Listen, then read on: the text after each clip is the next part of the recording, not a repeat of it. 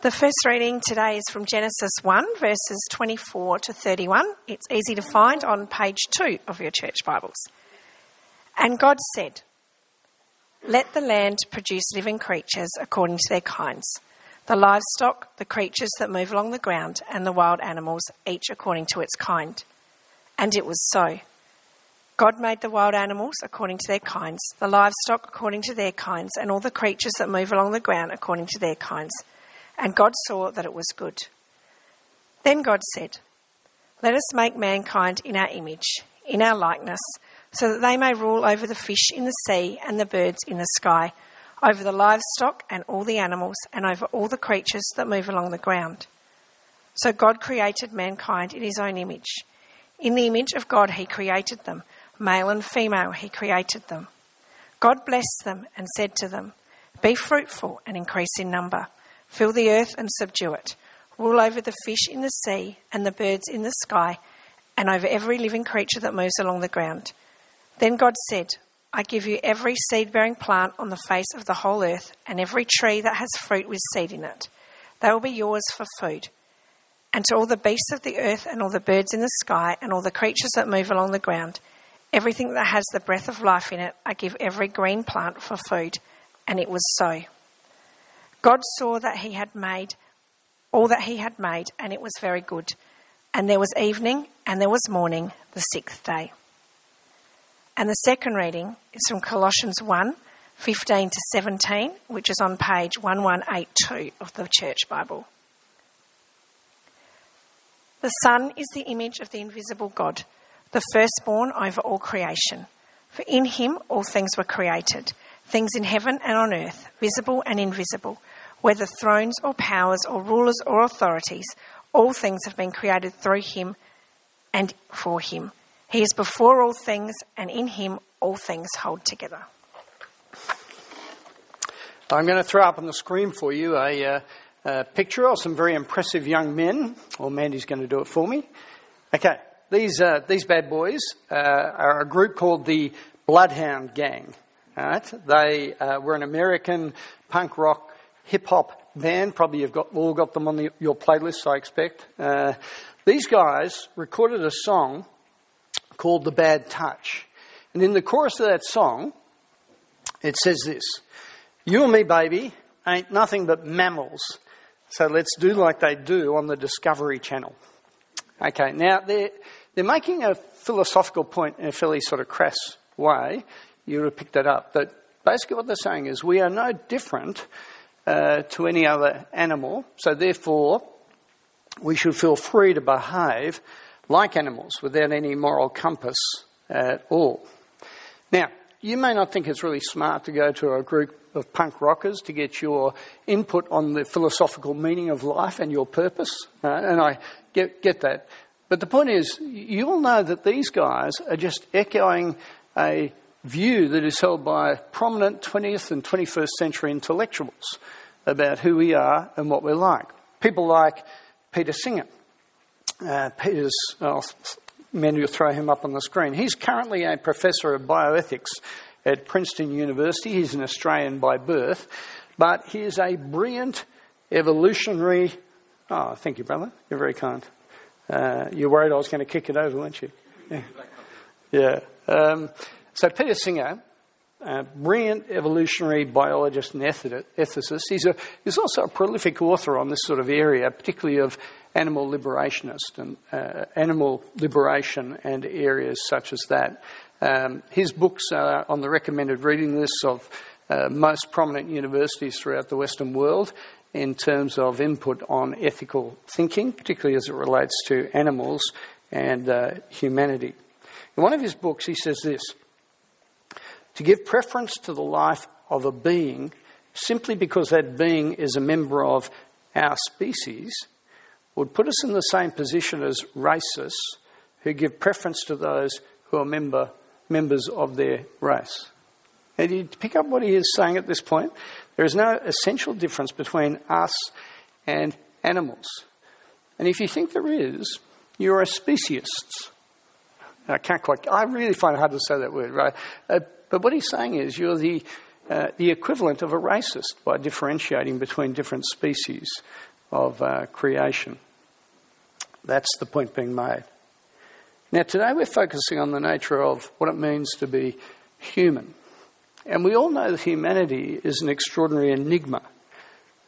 We're capable of kindness, of generosity, of self-sacrifice, compassion.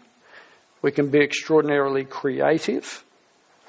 And yet you also know that human beings are capable of greater evil than any other animal or species on the face of the planet.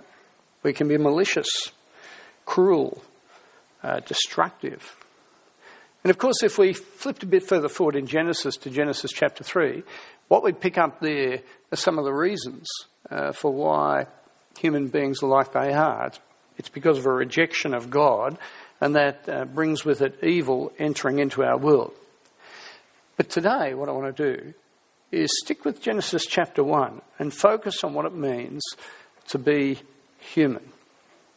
Who are we in the created economy of God's purposes? That's what we're looking at. Now, there's an outline in the leaflet that might help you as we go along. Feel free to use that or not. We saw last week that God is the hero of Genesis chapter 1. He is mentioned 35 times in this opening chapter, the subject of every sentence. Right? And what we discover is that he is the one who creates and controls everything. He exists before all things, and he is good. Right? He is generous, and his generosity is reflected in absolutely everything that he has made. That's the way in which our world comes into existence. The world is not a random accident of nature in a meaningless universe. That's not the world in which we live. Everything God has made has purpose, and that includes human beings. And what we discover as we look at this chapter, and we saw it last week, is that this opening part of the Bible is a very sophisticated piece of literature, and the way it's written highlights the major points that are being made. Right? It is intricate. It's not simplistic childhood stuff, although it's simple enough for a child to understand. And you pick that up when it comes to the nature of human beings. So when we look at this chapter, you see the relationship between human beings and non-human beings. And creation that's non-human is defined by its relationship to human beings. Right? Humanity is at the centre of what God is doing. For example, in verse 14 of chapter 1, we're told there that the sun and the moon, they're not cosmologically defined, right, but they're there to mark out seasons or calendar order, and that is essentially for the benefit of people. Right? That's what's going on here. Did you notice that on day 6, when we come to the creation of human beings, it's like a key change in a song? Now, I want to be really honest here. I do not have a musical bone in my body, right? I know nothing, I can play nothing, and I generally just sing out of tune. Right? That's just who I am, okay? But even I know that when people like Simon and a band are leading out the front and they have a key change in a song, it's because we're either hitting the climax of the song or a big point is being made. Okay, that's the reason for the key changes. I just nod if I'm on the... Thank you, Simon. It's very reassuring, right? When you get to here, day 6, what we see is a key change. The whole thing slows down. There are twice as many words in day 6 as any other day prior to it. And you see time is spent just elaborating the nature of who people are in the pattern of God. There's a distinction made between animals and humans. If you go to verse 24, we're told, this is what God says, "Let the land produce living creatures." But then when you get to verse 26, and we're talking about human beings, "Let us make man in our own image." It's different. There's a real focus here. The literary structure of this day, in verses 24 and 25, one end we have the animals. In verses 29 and 30, we have the provision of food for animals and human beings. But the centrepiece of this day, verses 26 to 28, is all about humanity. And even down to the detail of the language that's used, it is extraordinarily deliberate.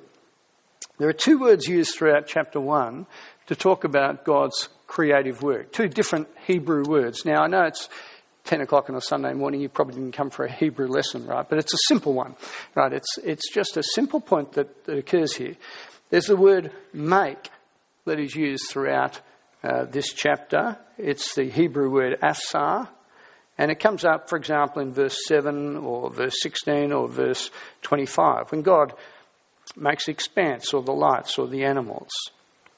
But I want you to notice that there's a different word used for creating, and it is the word create, or the Hebrew word bara, and that comes up in verse 1. Where in verse 27, it's actually said 3 times in relation to human beings. Now, it's a deliberate focus on why human beings are important. And let me try and explain the difference. When I got out of bed today, I made my bed. Okay? Actually, I didn't make my bed, which tells you how important it was to me. But, I should have made my bed when I got out. It's an indifferent task I'm not particularly attached to. All right? My son-in-law is an artist, and he paints. Now, when he paints, he doesn't make a painting. He creates a work of art because he's invested in it and connected to it in a way that's very different from when I make a bed. That's the difference being made here in chapter 1, the distinction being made. God makes, but God creates human beings. 3 times in verse 27, God created man. God created him. Male and female, he created them. We are exceptionally important in the plans and the purposes of God. Now, they're just sort of literary clues, if you like, that you see as you go through this chapter. But then when we get to verse 27, right at the centre of day 6, it's all spelt out very explicitly. Look at verse 27. So God created mankind in his own image. In the image of God, he created them. Male and female, he created them. What does it mean to be created in the image of God? What does that mean? See, when I jumped up to speak this morning, did you think, Paul Harrington, right? He reminds me so much of God, right? I'm thinking probably not,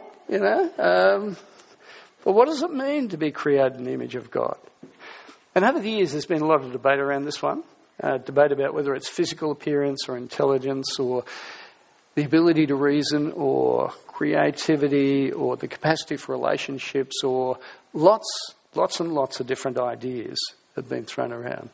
But of course, the best way to work it out, and generally the best way to work out these sort of things, is always looking at the Bible in its context. Best way to work it out is to look at the context in which this is said in Genesis chapter 1. And there are 2 things that come to the fore. One is that human beings are created with a unique relational capacity. And then the second is that they are given delegated responsibility and authority in this world, right? Relationship and then responsibility within the world. Let me talk relationally. The relational dimension occurs both with God and with one another. When it says in verse 27, male and female, he created them, you think, well, yeah, of course, I get that. That's straightforward. But it's interesting with the animal world, there's no mention of male and female. And as you go through the rest of chapter 2 and then through the rest of the Bible, there is a significance that is given in terms of the way in which God creates. Now, we could spend forever on this one, and it's obviously incredibly topical and relevant today, but I'm just pointing it out, that God creates with a certain intentionality at that point. But the other thing you see here that I do want to focus on is that God clearly creates people who have a relationship with himself in a way that he doesn't create animals to do. Right? You can see, for example, back in verse 24, we're told, God says, let the land produce living creatures. It's a command from God to achieve something. Notice in verse 28, we're told God blessed them, that is the people he created, and said to them. Right? God, what we're seeing set up right here at the start is the fact that God communicates with human beings in a way that he doesn't with the animal world. He speaks directly to us. It's personal. Second thing we see is that there's delegated responsibility or authority given in the world. So if you go to verse 26, the command is for people to rule over the fish of the sea, the birds of the air, over the livestock, over all the earth, over all the creatures that move along the ground. Or if you move along to verse 28, the instruction there is to subdue the earth and to rule over it. Now, do you notice here, right from the outset, there is both privilege and responsibility that God gives us. Right? God entrusts his good creation to us to enjoy, right? Because it's good. We're meant to enjoy the world that he's given to us. But also, did you notice we're to care for it? That is, God has given us the world on trust. And our task is to manage it in line with his character and his purposes and his intentions. It's not ours to trash at will. It's ours to superintend and care for under his divine authority. Right? Relationship, responsibility. Now, what I'm going to do for just a few minutes is try and unpack some of the implications of that. That is, we've looked at some of the theory of the uniqueness of human beings. We've sketched it very thinly, but nonetheless, we've got the outline. I want to tease it out for a few moments about what it means on the ground to be made in the image of God. The first thing is to talk about the dignity and the value of all people. Now, Peter Singer, I mentioned it before, he says we have no more value than a pet dog or a pet chicken. Right? That is, we're just in exactly the same situation, and our value is comparable. But can I say that when you read this opening chapter of the Bible, we aren't the result of a random throw of evolutionary dice. Right? That's not who we are. God's made us in his image, and therefore we have intrinsic value. Now, one of the results of that, or the outworkings of that, is we won't be utilitarian. Right? Now, what I mean by that is we won't value people because of what they can do or what they can give. If we're followers of the Lord Jesus, if we believe the scriptures at this point, we don't differentiate the worth of people based on their gifts or their personality or their intelligence or their beauty or their success. We actually value people because God has made them in his image. Now that's why Christians, all throughout the centuries, have been at the forefront of human rights in a range of areas. We've had social concern when it's come to slavery or infanticide or abortion or euthanasia. That is, we've always been people who've been concerned to speak for those who cannot speak for themselves because they are valuable in the sight of God. You see the way in which this truth is taught actually very consistently throughout the whole Bible. I'm going to take you to James chapter 3. It'll come up on the screen. It's an example from a New Testament letter of the way in which we should use our tongues carefully as we talk to one another. And it links the whole idea of being created in the image of God to the way in which we use our tongues. Let me just read it and make a couple of comments. It's James 3, verses 9 and 10. With the tongue, we praise our Lord and Father, and with it, we curse human beings. Now, this is a letter written to a church that were obviously not being careful with the way they use their tongue. They're ripping down each other in different ways. So he says, with the tongue, we're praising our Lord and Father, but with it, you're also cursing human beings who have been made in God's image or likeness. Out of the same mouth come praises and cursing. My brothers and sisters, this should not be. Now, do you get the couple of points are being made, but one of the core points here is the inconsistency of praising God and then cursing or denigrating or pulling down people who've been made in the image of God. See, that is just outrageous and totally inconsistent. You cannot do that. If you believe in God and you believe he has made people in his image, how can you possibly go around ripping into them and destroying them with your tongue? It's inconsistent, just totally. It just flows directly from this teaching right at the start of the Bible.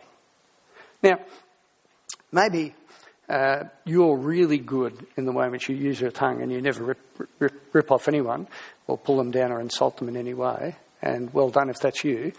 If you are that person, I'd love to talk to you afterwards, but it's pretty unusual. But I think this is a blind spot for all of us in different ways, failing to see the way in which God has created in his image. Let me try and just throw out a few possibilities to help you think about it, as I've tried to do for myself. I want you to imagine that you're in town, going down the mall, or maybe Jetty Road down here at Brighton, and you're walking along, and you see a dishevelled beggar on the side of the road, 75 metres up on the same side you're on.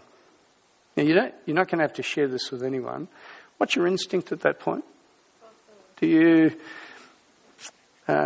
notice there's a shop on the other side of the road you'd really like to go and look at?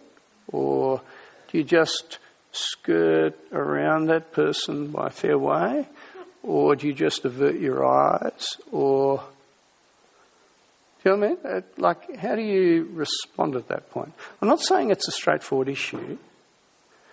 What I am saying is that person on the side of the road has been made in the image of God, just like you or I have, and they deserve to be treated with dignity and with proper love and with proper care. Okay? There might be other areas that you find this is an issue for you.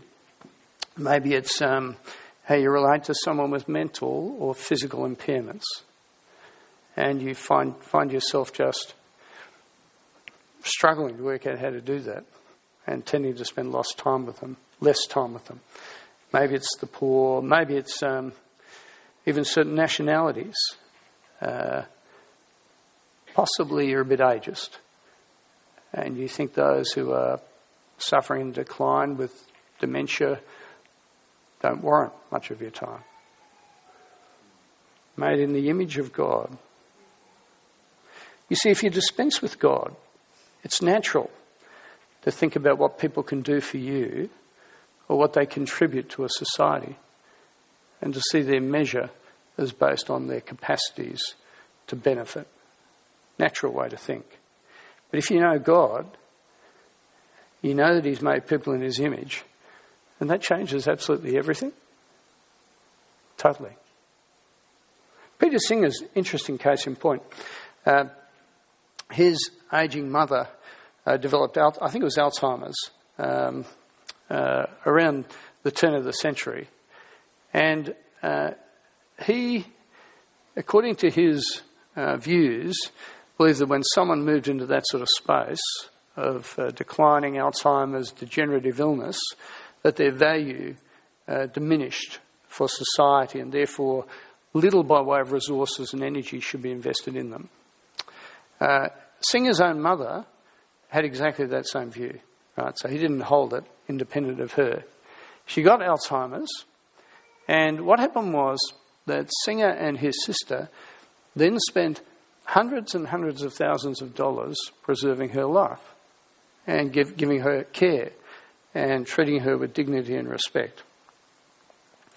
A very brave interviewer intersected with Singer on, I can't remember, I think it was a radio program, and asked him how he reconciled his philosophical views with the way in which he treated his mother. Now, if you've read any of Singer's stuff, he actually has an allowance for personal feelings. when it comes into this equation. But it's still a fairly brave sort of question to ask in the context. Why didn't you act consistently? This is what he said. He said, it's different when it's your mother. Now, you see, I think intuitively, he knew the truth of what God teaches at this point. Just like I think most people do. Intuitively, they get the very nature of the importance of being made in the image of God and the way in which it works, and to be attracted by that truth. The dignity and value of all people. I want to just briefly talk for a moment about being made in the image of God and the way in which it's linked to our responsibility to take care of the world. It's interesting, on the sixth day, human beings share that day with animals. And it's said that there's a huge overlap in terms of our genetic makeup with the animals, some animals more than others. So scientists indicate that there's over 95% correlation between humanity and chimpanzees, for example. There's a lot of connection here. But here's the big difference between human beings and animals. Unlike animals, we have been given the task by God to care for his world. Right? That's an important task. I want to make a couple of comments, and these are really brief, I appreciate that, but on how we care for our environment. Humanity overall has had a bad track record in stewarding creation. We tend to manipulate it, we tend to strip it, we tend to use it for our own advantage and greed.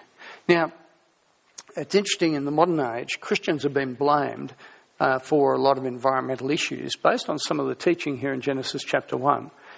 Because people say, see, you look in Genesis chapter 1, it talks about rule and it talks about subduing. They're words that align with exploitation and greed. Right? This is a Christian worldview that causes us to environmentally abuse our world. Can I say, when you read Genesis chapter 1, in these early chapters of the Bible, you cannot possibly come up with that view. It's an impossibility to do that. Because God, the good God, has created a good world. He's made us in his image to superintend the good world that he has made. You cannot think that we're meant to look after this world independently from God or inconsistently with the way in which he has made it. It's not the only task we have, but it's a big task to actually think about how we care for what God has made. We don't own it. He owns it. All we're doing is, under his authority, having a responsibility to look after it. Now, that delegated authority means our rule will not be exploitation or greed, and subduing it will mean caring for a world in a way that reflects God's generosity, his wisdom, and his goodness. All right? There's a lot more we could explore there, but we do need to understand where we sit in God's patterns. The final thing I want to talk about, just for a few moments, is the fact that I don't believe you can be fully human unless you know the Creator God. Actually, I think it's impossible to know what it means to be made, to be a human being, to know what it means to be that person, to be a person, unless you actually know God. I want to show you a picture that I observed. Sorry about the flashes. I took this with my phone, which is why it's not a great shot. Sue and I have been spending a bit of time in doctors' surgeries over the last 12 months, and so you tend to study the art on the walls, because doctors, apologies to doctors here, but sometimes are not on time. And so we have been spending a bit of time. I was in a specialist surgery with Sue and noticed this print on the wall. Now, you'll have picked up, this is stylised print of the Rundle Mall. There's an eye that sits above the mall's balls, and I think the mall's balls are represented as sort of teardrops falling out of that eye. And I take it that this sterile desert depiction of the mall expresses the sadness of a culture that is just totally in the grip of materialism. The pigs you see there, I think we're the pigs at the trough. And the smog and the desert landscape, they just highlight the environmental problems or vandalism that's occurred. You see there's that mechanical arm over on the side? What you probably can't see on the screen is it's plucking up a foreigner to our land in order to dispose of them. Genesis 1 talks about how we're made in the image of God. When you get to Genesis 3, it captures how humanity rejects God and rejects living in relationship with him and under his loving care. The history of the Bible, the history of humanity, is we try and be God ourselves, which not only destroys our relationship with God, but it destroys our relationships with one another and destroys our capacity to care for the world properly and to superintend it. You cannot have right self-image unless you serve the one who has made you in his image. So ignore God and you lose identity and purpose as a human being. The reading we heard from Colossians chapter 1 just earlier, it talks about the fact that Jesus is the image of the invisible God. The Son of God came into this world and reflects the very nature of God, but the image of God, just like we're made in the image. Two things that come out of that. One is, Jesus actually does demonstrate what it means to be truly human. You want to know what you're meant to be, then take a good look at Jesus, because he captures the essence of what it means to be human in this world. But also, when you read through the Bible, you understand that Jesus is the one who helps us recover our true image or identity. And we need that because we all turn our back on God. In Mark chapter 2, one of the Gospels, there's a really interesting scene. Jesus is teaching in a house with a crowd of people around the house, and he's healing and teaching them about God. There are 4 guys who turn up with a friend who's a paralytic, and they can't even get close to Jesus. So what they do is they go up on the roof, make a hole in the roof. They're good friends, destructive friends, but good friends. And they lower their friend right down in the middle of this scene, right in front of Jesus. Now, what do you think they wanted Jesus to do at this point?